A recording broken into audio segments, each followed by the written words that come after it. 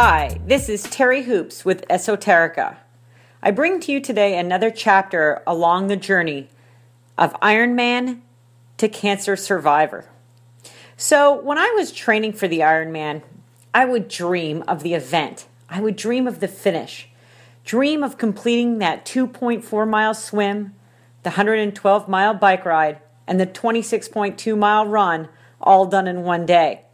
I would see myself celebrating with my family and friends, and I would bask in the glory of the finish. And these images, that was what fed me. That's what got me going through many, many training rides. I had training rides that were over 5-6 hours long, and during those rides, I would just go over that celebration, that moment of glory in my head. And it was my fuel. But you know what? That's not what happened in the end. Yes, I did celebrate. My husband was at the finish, and it was wonderful when I crossed that line and took that photograph and posted it on Facebook. But at the end, did I really celebrate? Did I really give my soul what it needed? Was my soul nurtured and rewarded for a feat well done? No, it wasn't. I moved on way too quickly. After the event, I never really gave myself the mental or physical break I needed to really move on. Our challenges, I feel, are the universe's way of making us shift and grow.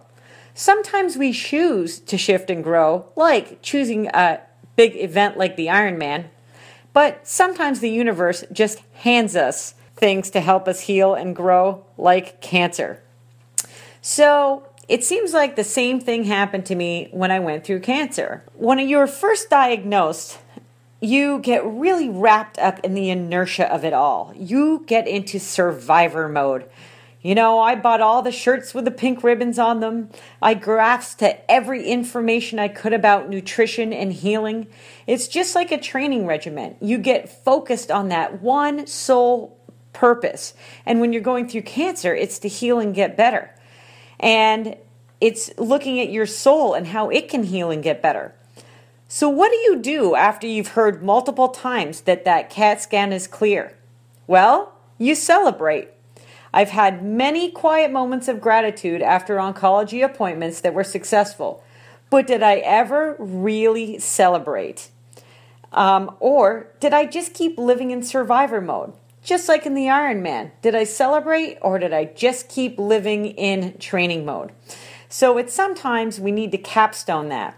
And I realized that the event is over and it's time to move on. But moving on takes that capstone. It takes that celebration. So as we move forward, we need to ask ourselves, what are we not celebrating in our lives? Hence, what keeps us stuck in that moment?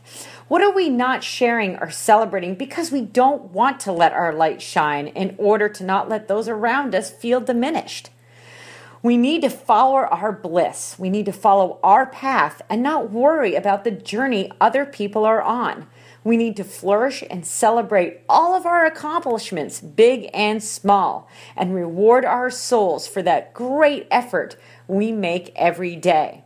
I have a quote I'd love to share with you today by Mary Ann Williamson that I feel really demonstrates what I spoke about today. Our deepest fear is not that we're inadequate. Our deepest fear is that we are powerful beyond measure.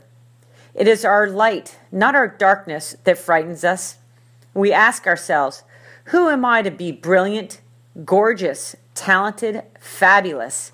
Actually, who are you not to be? You are a child of God. Your playing small does not serve the world. There is nothing enlightened about shrinking so other people won't feel insecure around you. We are all meant to shine as children do. We were born to make manifest of the glory of God that is within us. It's not just in some of us, it's in everyone.